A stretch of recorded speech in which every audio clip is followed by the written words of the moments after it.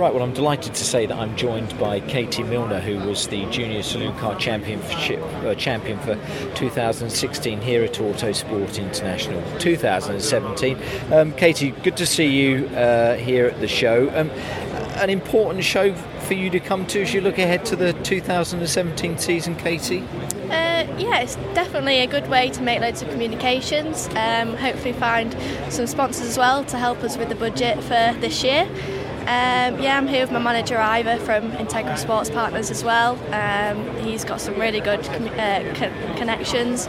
We're just floating around. I'm up for an award on Saturday with the BWRDC and the Gold Stars, and then I'll be representing the MSA Academy on Sunday. So you're still coming back down, I think, to some extent from last year's successes, aren't you? But that must have been great, winning that championship last year. I mean, with regards to profile as you as a driver, that must have been so important to you, that championship win. Yeah, I think, we went into the year thinking, top 10 finishes, get my name out there and see what we can do. And so after the second round, we were really surprised at what I could really do. So I think it all came together then, and people started supporting us, and my name was really getting out there, and it was really surprising how many people actually stepped up and said, "Oh yeah, I've heard loads about you." Great, which is fantastic, isn't it? And it obviously helps then when it comes to the negotiation side of things, as you were saying, looking for sponsors and looking for bringing new people on board. It really does help if you've done well, if you've been successful, doesn't it? That makes your job hopefully a lot easier. Yeah, I mean... it's always tough. But yeah, really tough. But, the awards dinner for the BARC and everything like that, surely a lot of people are going to see what I've achieved so far. And from the background I've come from, with my dad being a double British Rally champion, I've got quite a lot to step up to, but I'm sure we'll get there. Do you feel that? Do you feel a bit of a weight on your shoulders, or a responsibility to do well as the daughter of someone who's had that success in the past? I think because we're in different formats of racing, like he was rallying and I'm circuit racing, I don't feel as much pressure, but when you're walking along and someone recognises your dad and then he introduces you, you do feel that pressure. Yeah, well, it's definitely in the blood. You're obviously successful like he was. What are the plans for 2017? Where championship-wise are you heading to? We're looking to move from front-wheel drive. We've just bought a Ginetta GT5 to do the challenge, so be with the British GTs and touring cars.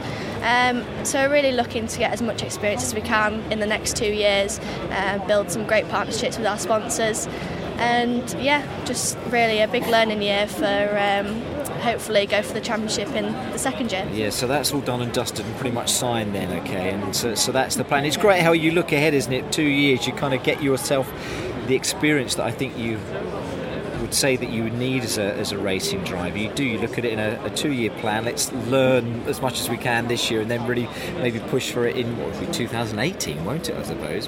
Yeah, well, hopefully going with Ginetta, we can sort of get onto the ladder, starting GT5s and then hopefully get up to GT3s. And I think being around the paddock in the British GT as well, we can see how the factory teams work, and then I can decide really where I want to be in the next few years. Do you have to chop and change when you're thinking about where it is that you want to go on your motorsport career and ladder?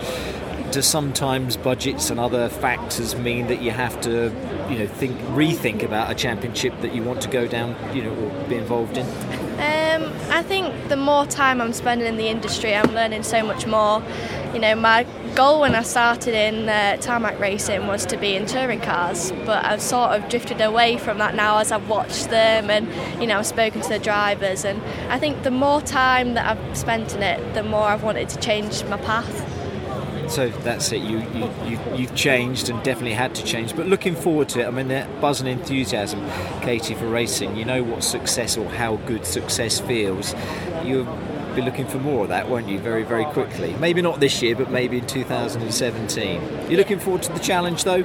Learning as you go along. Yeah, we all know that it's going to be very tough. Up against people that have done it in juniors all the way up.